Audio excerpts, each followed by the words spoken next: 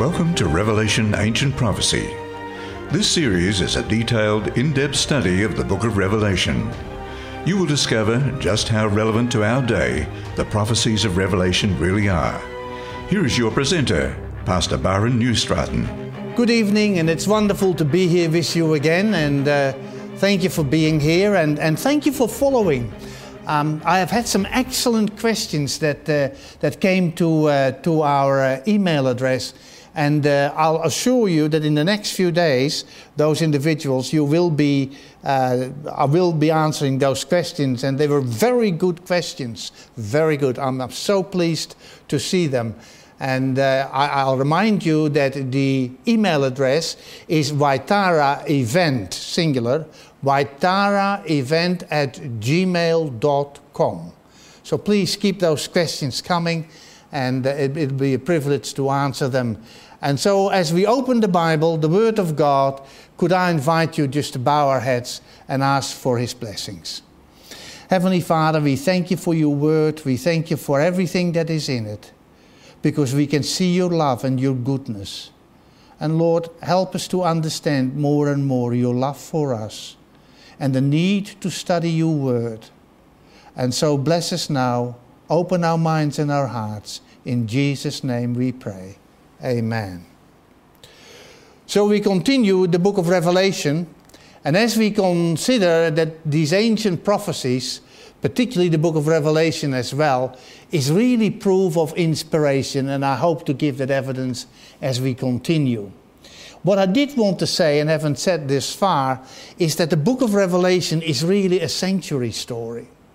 You know, the ancient Israelites, they didn't have Bibles like you and I have. Yes, they had scrolls in synagogues and etc. But if you really wanted to understand the plan of salvation, you could go to the sanctuary, the portable one in the desert, or the Solomonic or the Zerubbabel temple later on. You would go to the temple and you would learn all about the plan of salvation, which is what Revelation, in fact, the whole of the Bible, really is all about.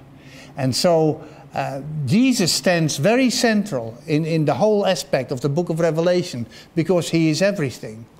And that will become very apparent. So we started with the fact that John, on the island of Patmos, he hears the voice of Jesus, powerful. And he turns around and then he sees the one that he hasn't seen for some 64 years in a celestial, what shall we say, appearance. And it really affects him. But he receives the strength to listen and to watch. And this is what Jesus said. The mystery of the 7 stars which you saw in my right hand, and the 7 golden lampstands.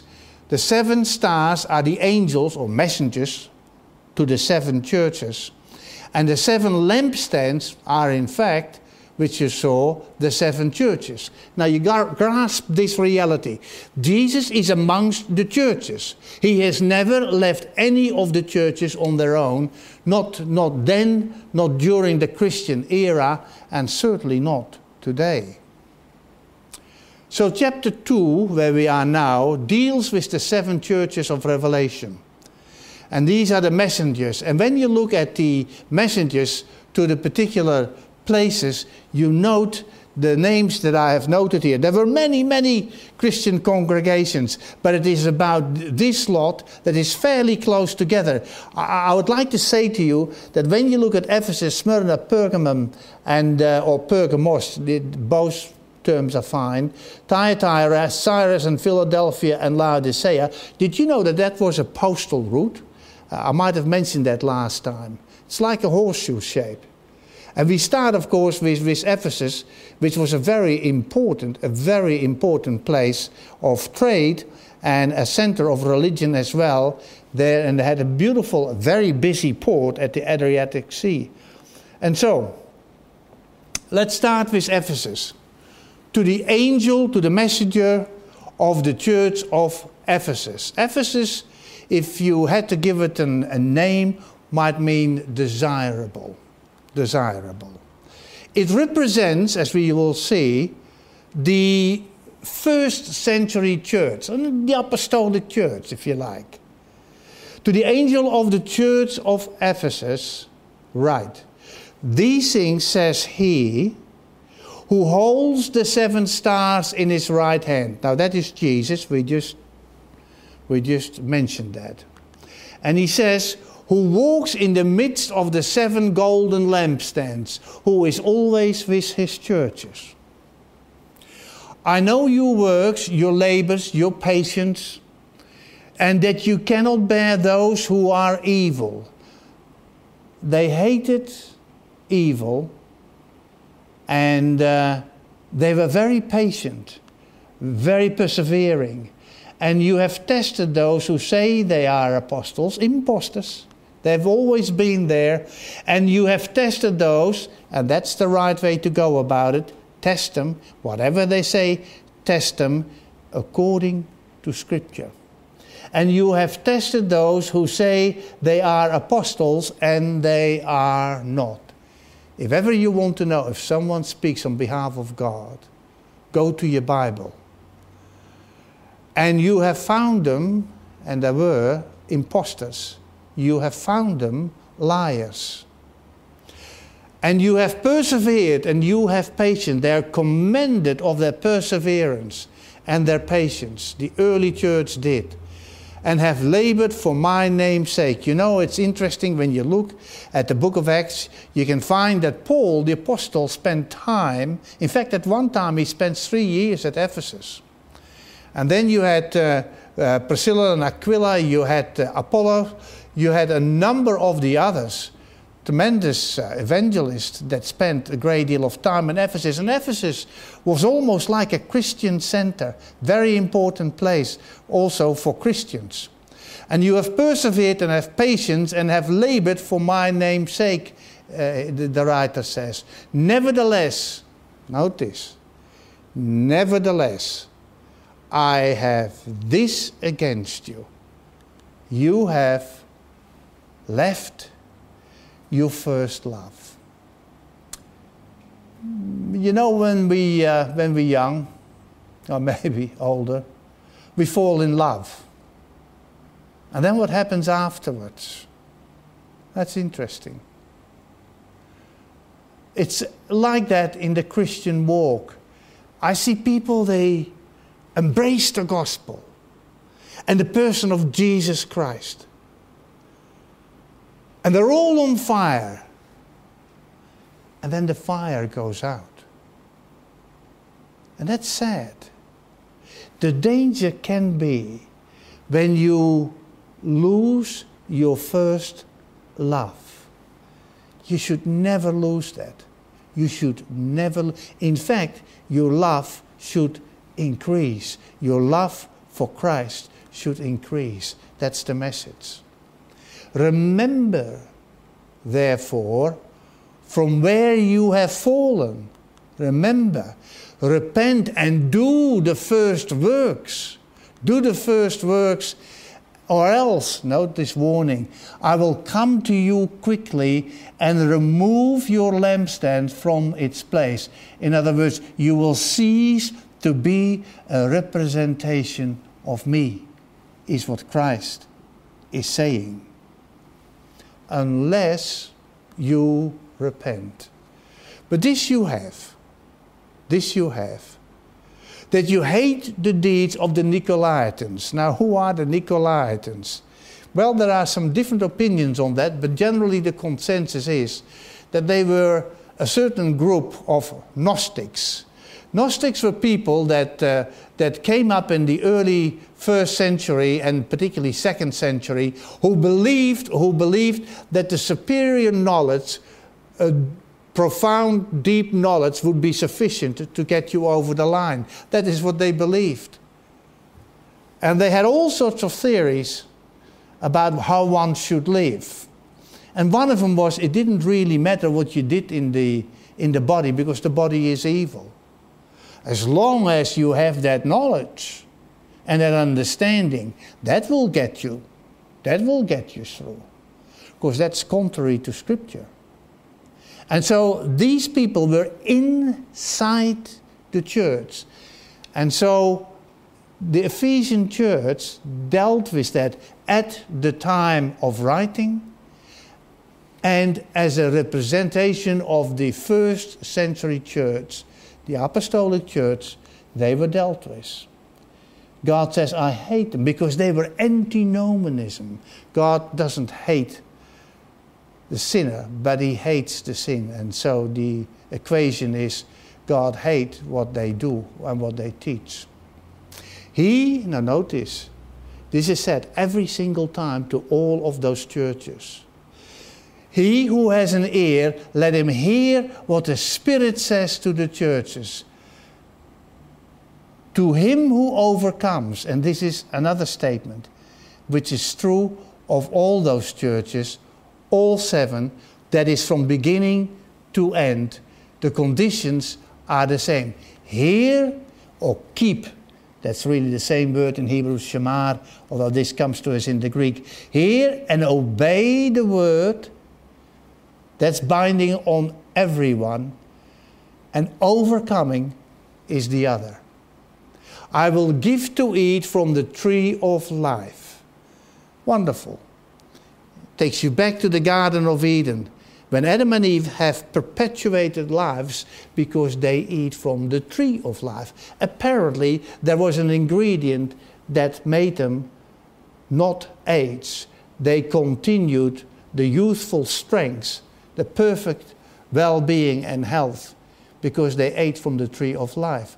And the promises to God's people that Jesus makes here, he says, I will give you to eat from the tree of life. In fact, later on, when we go to the later chapters of this particular magnificent book, the book of Revelation, we'll come across that.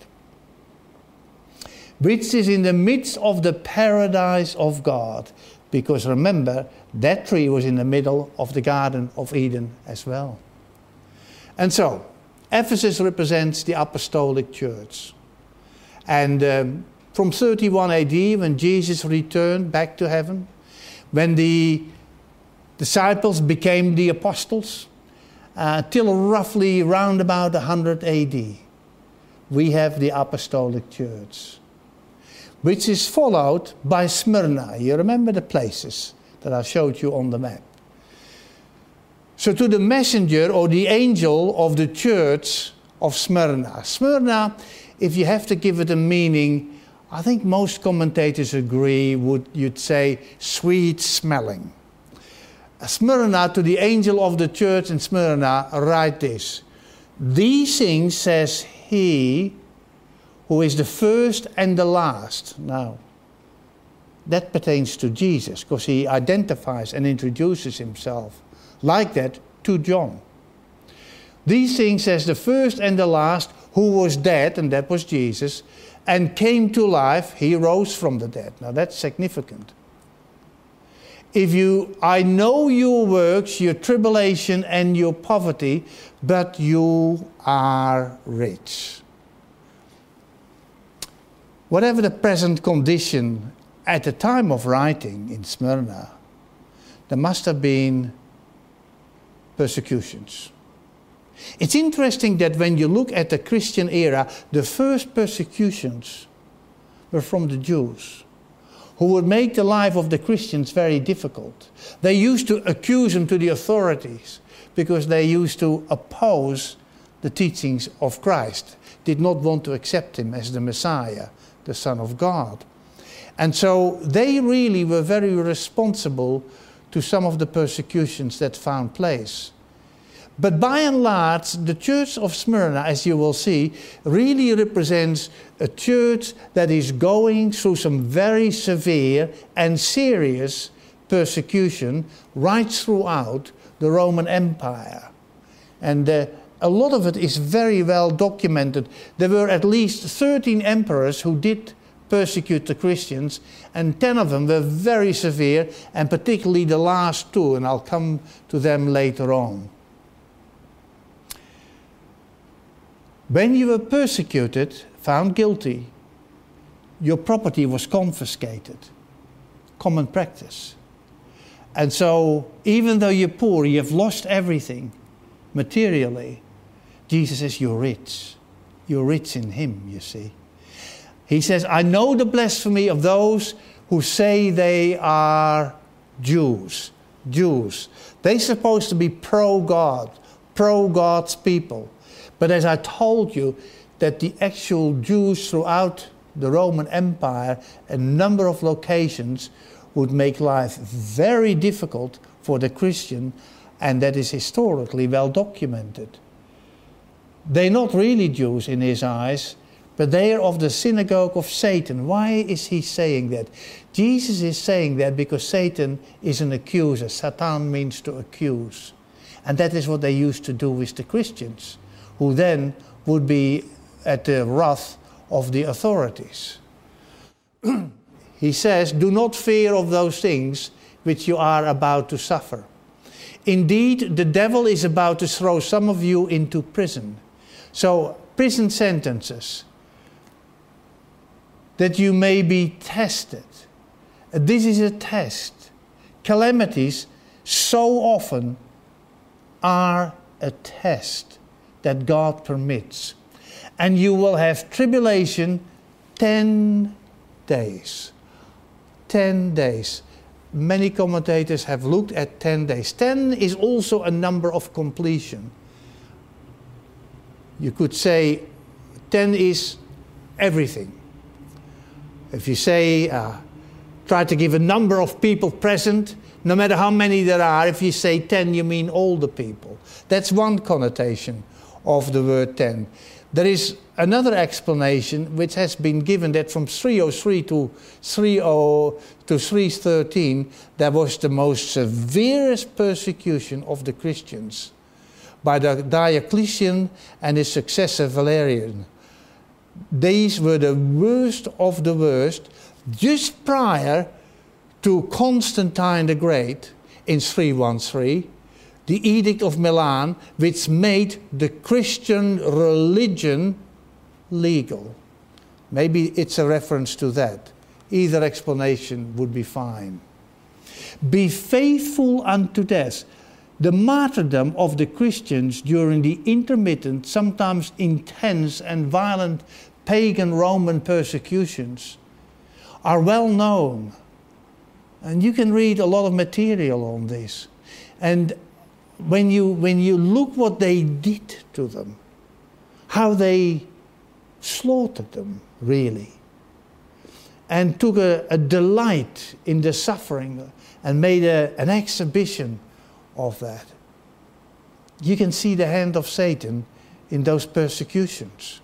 Be faithful unto death, and I will give you the crown of life, Jesus says. And here you have it again. He or she who has an ear, let him hear, her hear, what the Spirit says, the Holy Spirit says to the churches, the message of the Holy Spirit.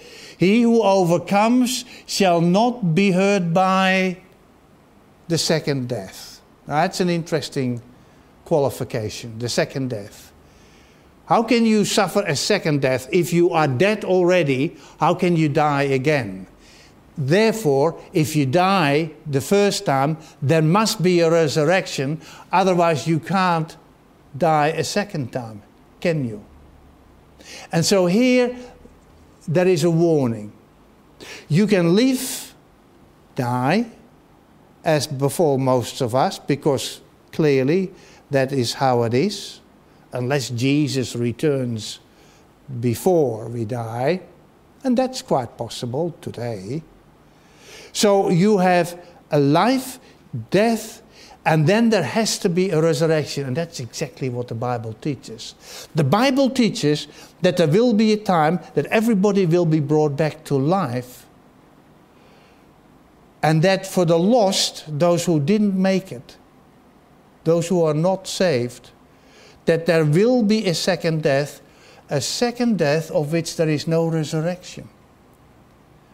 And we will talk about that, particularly when we come to the last chapters of the book of Revelation. It is crystal clear. God gives us all the information that we require and need. So the second death will have no impact on those who overcome. And that's it. Smyrna, represents the persecuted church from around 100 AD to 313 AD. I already mentioned to you that 313 AD was the year that Constantine the Great, in the Edict of Milan, made the Christian religion legal. And that caused a big change. And that brings us to the church of Pergamos. Now, Pergamos or Pergamum is pretty well synonymous. To the angel, the messenger of the church of Pergamos, write this, note the message. These things says he who has the sharp two-edged sword. Now you remember when John turned around, he saw out of the mouth of Christ, this is symbolism, like a two-edged sword coming out of the mouth of Christ. That means what comes out of your mouth are the words and the teachings.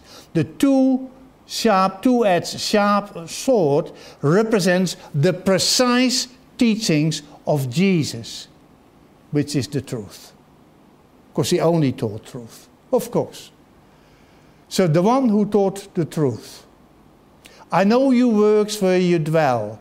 Have a look at this language. Where Satan's throne is.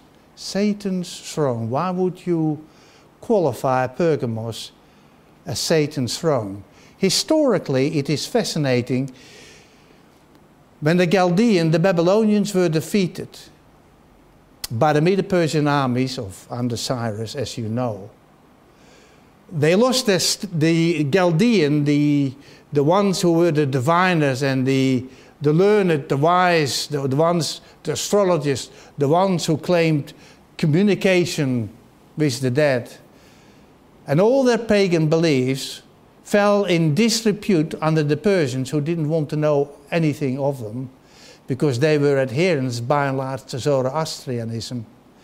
Now these Chaldeans, actually quite a few of them, went to this place Pergamum, which is interesting, where they proclaimed and preached or taught or practiced their occult beliefs. And it really found roots. It's also in Pergamum where the first emperor worship, that is Augustus Caesar, who took the title Pontifex Maximus. He was the first Roman emperor to do that. Pontifex Maximus, he called himself. There are others who say that Julius Caesar did the same. But the interesting thing is that Augustus accepted the worship of deity for himself. There were many temples dedicated to paganism in Pergamum, more than anywhere else. You could say it was the absolute center of pagan worship and the occult. And remember, the title that Augustus Caesar adopted, Pontifex Maximus, later on was transferred to the Bishop of Rome. You might like to remember that. Where Satan's throne is, this is an apt description of that era that we're dealing with now. And you hold fast to my name, he says. You hold fast to my name, and you did not deny my faith. There were faithful ones. Those who remained faithful, even though, and this is the fascinating thing, the church became legal. It became very legal to be a Christian. In fact, after the Edict of Milan, within about 6 years, it was fashionable to become a Christian. Would you believe that? It became fashionable. Even in the days in which Antipas was my faithful martyr. How am I to read this? Do we know an historical figure of Antipas? No, there is no such person. Some people have said maybe it was Polycarp who was executed in 156 AD. If you look at the name, it's a composite word. Anti means in place of. Pas is the abbreviated form of pater. So instead of the Father, in the place of the Father, the representatives of the Father, if you like, God's people, God's witnesses, were martyred. And that was true. Who was killed amongst you. where Satan, there you have it again, dwells. And I've just explained to you the reasons why you could call Pergamum to be Satan's throne, seat. It's interesting that Pergamos, the last king of its independence, did actually at 133 BC, he did surrender, bequeathed his kingdom, and his name was Attalus III. He bequeathed his kingdom to Rome, pagan Rome. Isn't that interesting? That's what he did. But I have a few things against you. A few things against you. Because you have here those who have held the doctrine of Balaam. Now, I don't know if you remember who Balaam was. Well, you find him in the book of Numbers. When the children of Israel were approaching the promised land, Balaam was employed by a Moabite king to be cursed. You find this story in Numbers. Now, the interesting thing is, Balaam wanted to curse the people of God, but he couldn't. He could only bless them because God took control of him. Isn't that interesting? But after that, Balaam suggested to Balak, the king of the Moabites, he said, I can't curse him because God won't let me.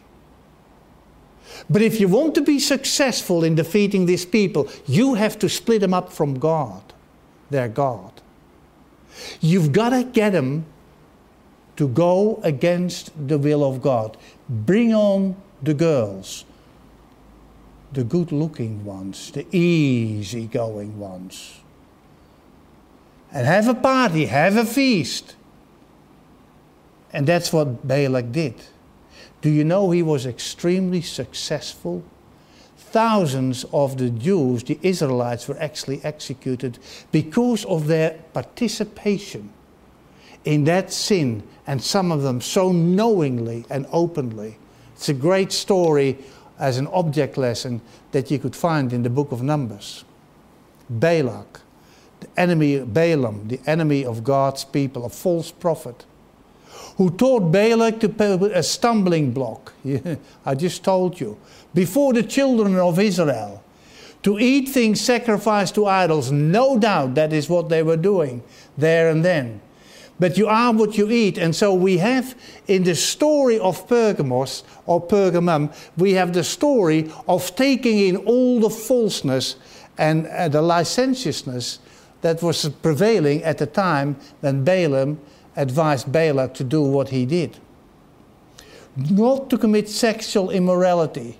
This is in a spiritual sense. It was in a literal sense at the time when they were just before, they're at Baal Peor, just before the promised land. Sexual immorality in a spiritual sense is to connect yourself with entities you should not connect yourself with. And the most common is when religion and state get together. Our history has been plagued by that practice. Thus you also have those who hold the doctrine of the Nicolaitans. Now I spoke to you on the Nicolaitans. These were Gnostics, a group of Gnostics who believed you could live the way you wanted to live as long as you had the deeper knowledge, as long as you had that profound knowledge, you would be saved. The thing that I hate, God says again, and he says, repent or else I will come to you quickly. I will fight against them with the sword of my mouth. That is, with the words that I have spoken. Now you remember maybe a statement that Jesus made. He said, I haven't come to judge, but the words that I speak to you, they will judge you. That's what he said. And there you have the two-edged sharp sword explanation that comes from his mouth. He who has an ear, there you have it again, let him hear, and that means to keep, what the Spirit, the Holy Spirit says to the churches. To him who overcomes, I will give some of the hidden manna to eat. Now that's an interesting statement. It is reported that some pots of manna were put inside the ark, so it's hidden. Others say, no, it was put in front of the ark. There's different opinion of that, in the most holy place, where only the high priest could come once a year. Whichever way, hidden. But the manna from God, of course, is sustenance into eternal life. And I will give him a white stone. Why the white stone? A white stone was often used in judicial decisions, whether you be innocent or guilty. And there was a reliance upon God to direct the white stone amongst the dark stones. And if you got the white stone, you were innocent, pronounced innocent, blameless, in fact. On the stone, a new name. A name, another word, is character. A new character. A new character. And no one knows except him that receives it. Now this makes sense. That God gives you a disposition, a new mind, being born again, if you like, a new character that can only come from him. And only you can know it. Others may see it, but you personally know it by experience. Pergamum represents the church from 312 or 313 AD to 538 AD. And the reason why I use 538 AD, and many commentators do, is because that is the day, that is the year, that the last opponents of the Bishop of Rome, the Ostrogoths, were actually defeated by the Justinian armies from the Eastern or Byzantine Roman Empire. And so that's a very significant date. At that date, when they were set free from the Ostrogoths, the Bishop of Rome could exert his power, and his power grew and grew and grew exponentially and politically. He became a very powerful being through entities through the Dark Ages, which is, by the way, well documented. And so that is Pergamos. That is Pergamos. To the angel of the churches in Thyatira. Thyatira was a center of trade. There were many guilds, organizations of the various trades. In fact, the book of Acts reports on a woman by the name of Lydia. She was a selling of purple. That was one of the trades that they had in Thyatira.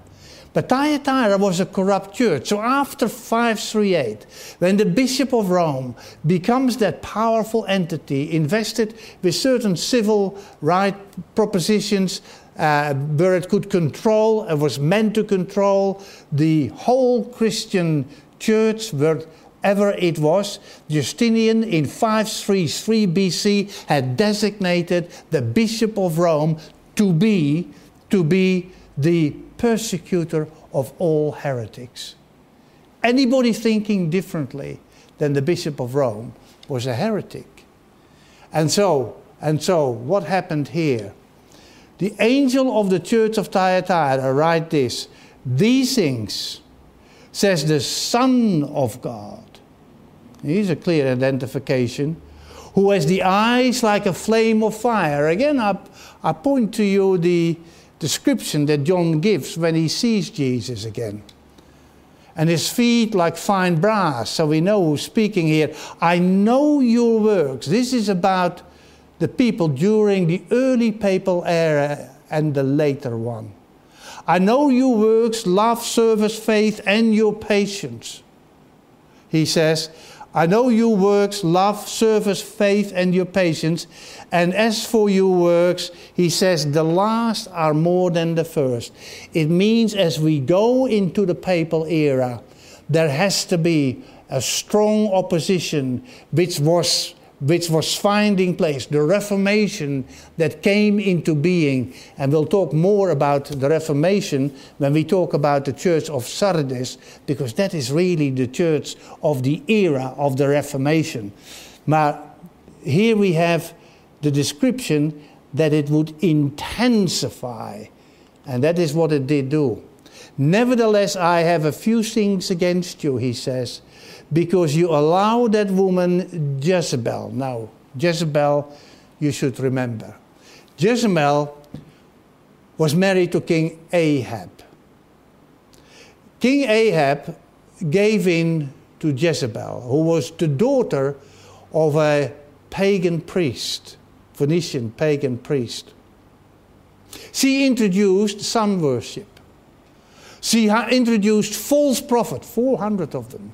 False priests, hundreds of them.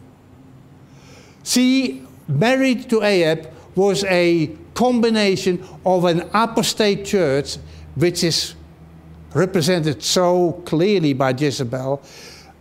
An apostate church and the state were married together. An unholy alliance, if you like. Here is the forerunner of the eschatological reality that the state and the church will work together to dominate your thinking, your religious belief and faith and practice.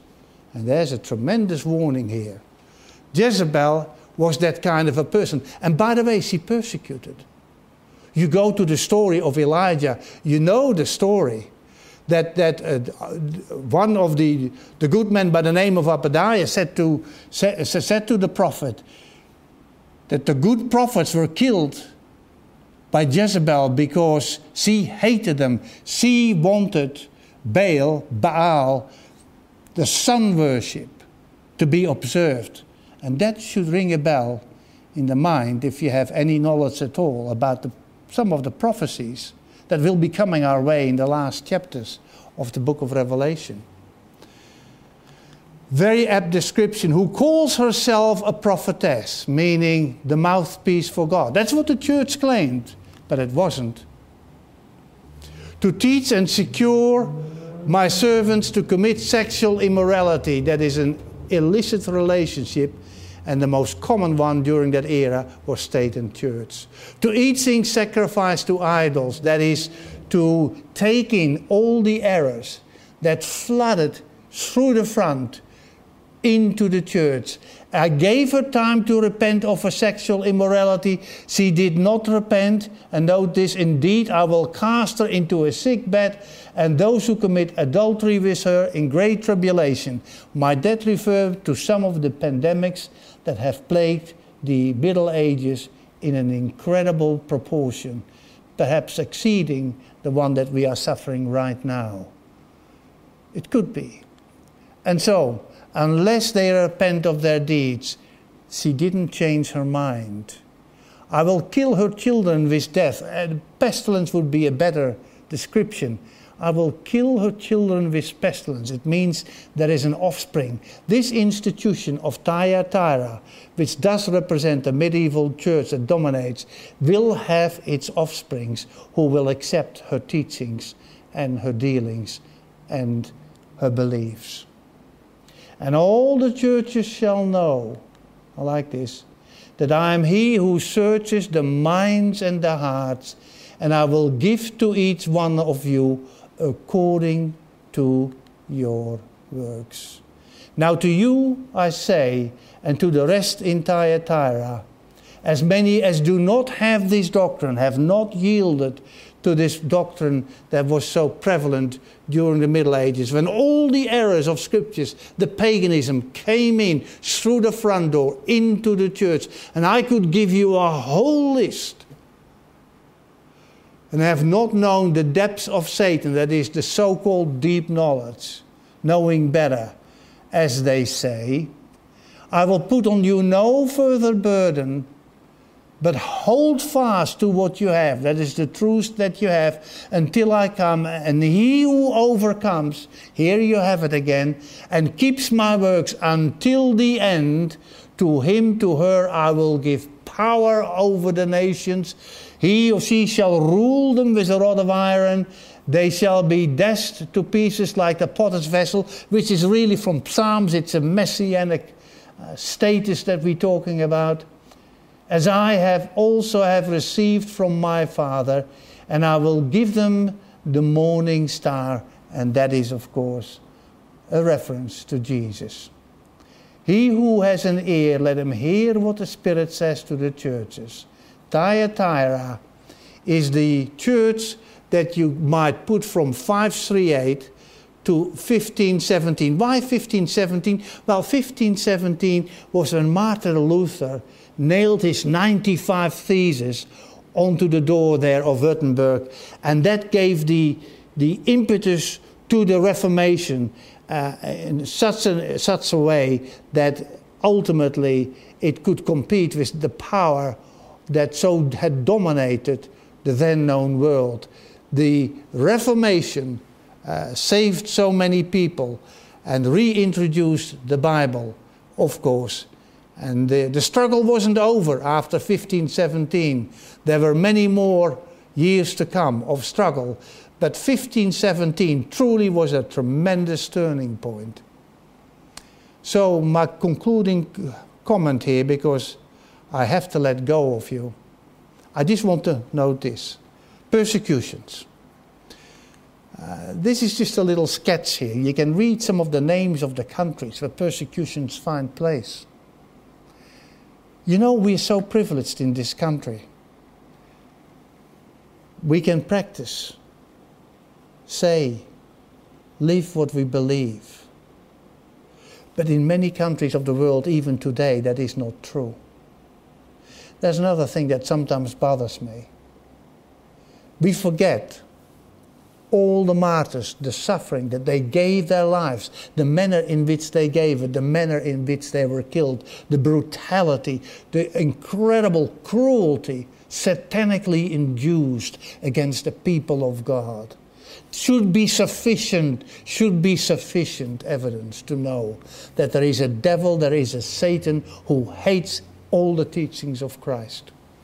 And so he hates Christians, and that would be you. And so there is one name, the name on the, if whenever you have time, you should try to read that. I read recently about a country like Iran.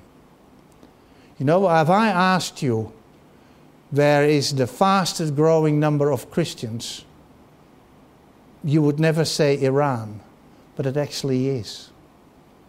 Persecuted, losing all their rights when found out of being Christian. That's where it's growing. Throughout the era of the Christian churches, the martyrdom has been really the seed of the church. It has grown. Remember, Christ was always walking amongst his churches. He was with his people. He was always there.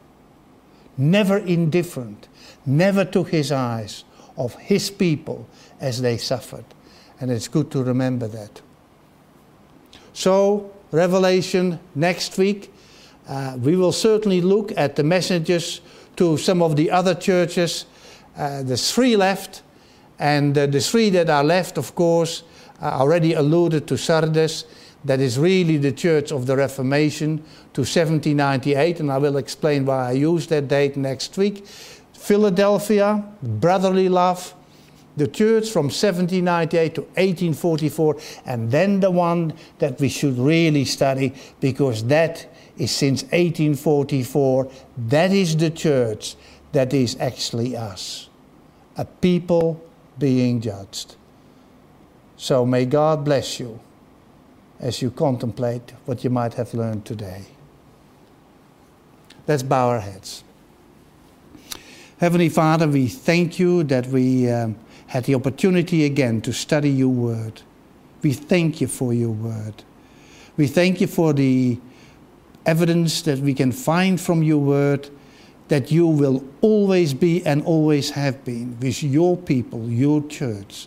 No matter what she goes through, you are there right in the middle. You give us the message, the right message. And we thank you for your presence here tonight, that you open our minds and our hearts. Bless us now, in Jesus' precious name. Amen.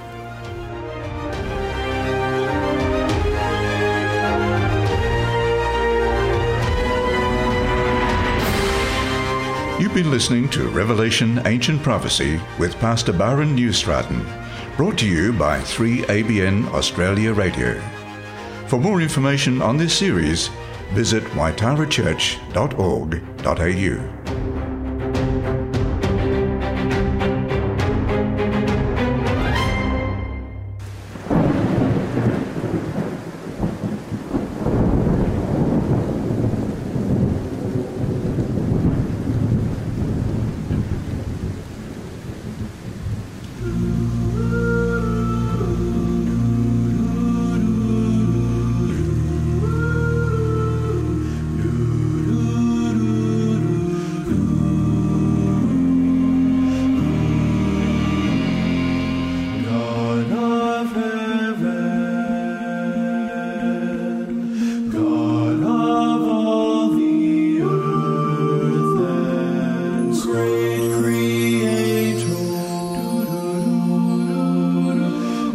master of all nature, who gives birth to snow from heaven, holds the waves at ocean's edge, gives the orders to the morning, shows each dawn its place to shine. God of heaven, God of all the earth and God of heaven,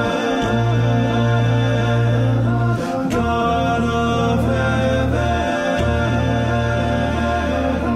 God of ages, God who wrote the book of sovereign ruler, Alpha and Omega,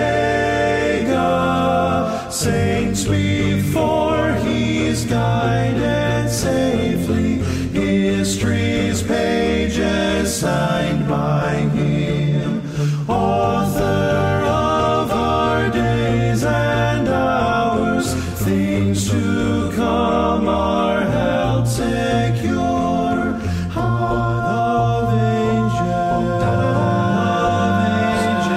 Alpha and Omega, God of power,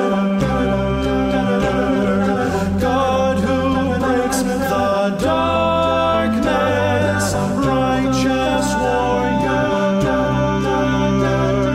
champion of his children, goes before us into battle. Good and evil bow to him. Those in bondage freed forever. Victory is won at his command.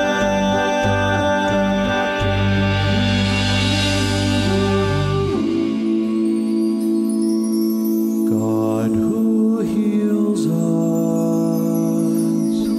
God who gives us peace, and God who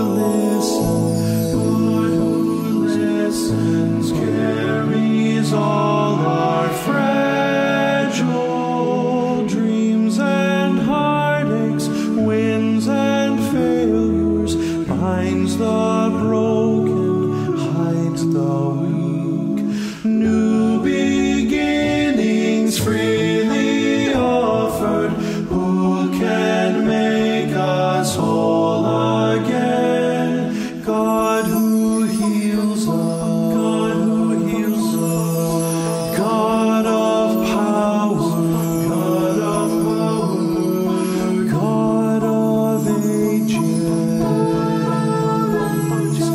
God of heaven, God of all the earth and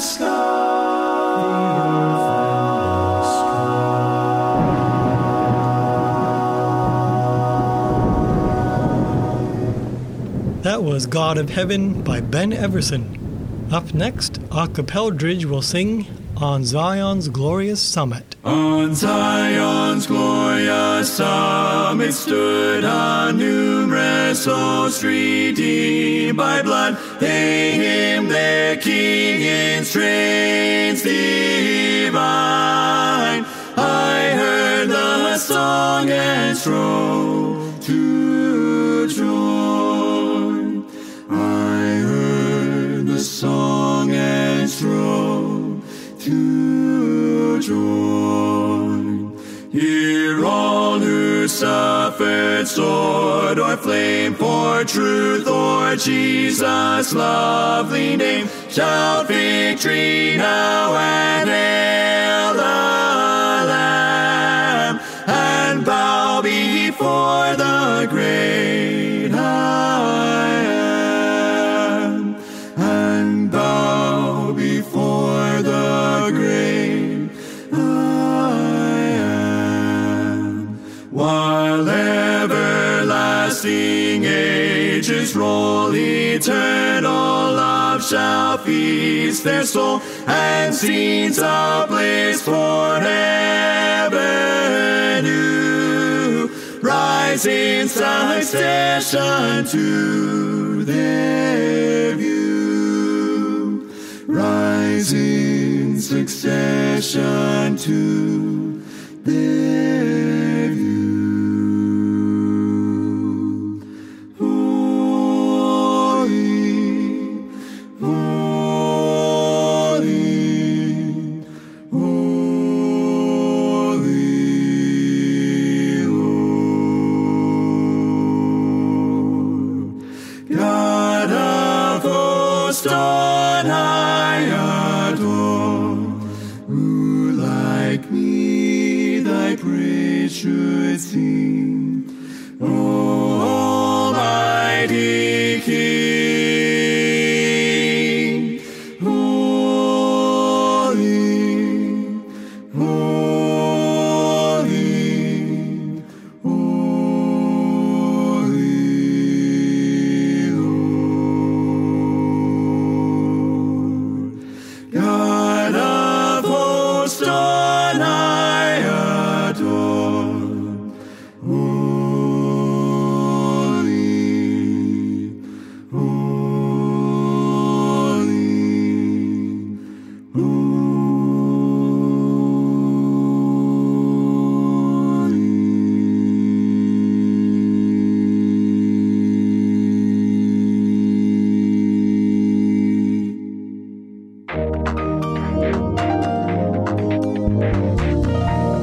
C.S. Lewis once said, "There are far, far better things ahead than any we leave behind."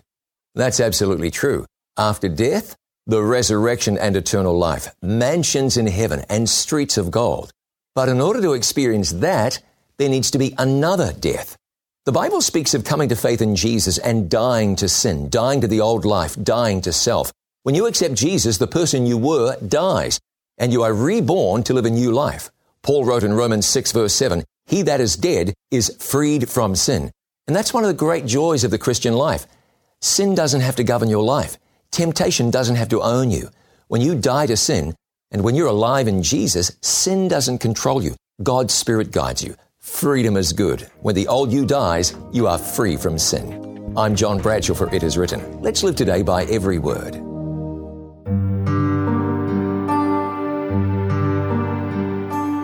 Hello folks, lovely to be with you again today. William Macklin speaking. Today I would like to talk to you about rivers. Like a liquid serpent, the river snakes its way following the path of least resistance until finally it empties its watery burden into the surging sea. Rivers turn a crispy, dry landscape into lush pastures for animals to quietly graze and enjoy the blessings water brings. Rivers, by their very nature, move water from its trickling or oozing source across hundreds or thousands of miles of countryside to eventually mix its fresh water with the salty ocean. Other small waterways, be they creeks, brooks or streams, do something similar but for shorter distances than their mighty big brother, the river. Creeks may merely run over a farmer's land into a dam he has made. The bubbling brook, a slightly bigger sibling, features in more poems than any other watercourse, and streams are nearly rivers but are not quite there yet. Creeks, brooks and streams usually empty into a river or lake, whereas only rivers' vast source of water dares to empty their load of H2O into farther ocean or sea. Without water, of course, rivers and those smaller watercourses I have mentioned are only ruts in the landscape, not much good for anything really. Some rivers in drier countries and continents are always empty and dry in the summer or extended drought periods, but then fill with raging water when the rains come. The Fink River, or as we say these days, Larapinta, in central Australia, is an example of such a river. Most rivers never stop flowing, and the mightiest of all, the Amazon in northern South America, carries such a vast quantity of water into the Atlantic Ocean, its water is still fresh 200 miles out to sea. Roe River in Montana, USA, is the world's shortest river, running for a distance of only 201 feet, or 61 metres. Now that's a short river. The world's 3 longest rivers are all over 6,000 kilometres. The Amazon is 6,992 kilometres. The Nile is 6,853 kilometres. And the Yangtze is 6,300 kilometres in length. Of these, the Amazon is not dammed due to the surrounding terrain, but the Nile and the Yangtze are, providing huge amounts of water for domestic consumption and industrial use. One of the attractive features of rivers is the vegetation, large and small, that flourishes beside its banks. The river gums, beside Australia's Murray, are full of character and have in fact been the subject of many landscape paintings over the years. Many giant trees do not grow beside rivers, though, but still require a good rainfall to promote their growth. For example, in southwest Western Australia, southern Victoria and in the prime treed areas of Tasmania. Humans use rivers for water storage, for transport, recreation, irrigation, industrial and commercial use, and for other purposes I'm sure you can call to mind. Many of the rivers have those special boats known as paddle steamers seen on their waters that in the past were prime means of travel up and down the Mississippi and the Murray, to name just 2. Nowadays, though, these never-say-die vessels usually carry holiday makers or day trippers, anxious to enjoy a day or a week or 2 on the water. There is just something about water in its many forms that appeals to people. The Bible refers to rivers quite a deal, including in the very last chapter, Revelation 22, where in verse 1 it states, "Then the angel showed me the river of life, as clear as crystal, for it contained nothing impure. It flowed from the throne of God and the throne of the Lamb." We cannot imagine a world without rivers, even though some make jokes about them, to wit, Sydney ciders when referring to Melbourne's Yarra, flowing upside down, they say. The fact is, we cannot do without water, and when rivers do the convenient thing and bring water to us, then who are we to deny their service? You've been listening to a production of 3ABN Australia Radio.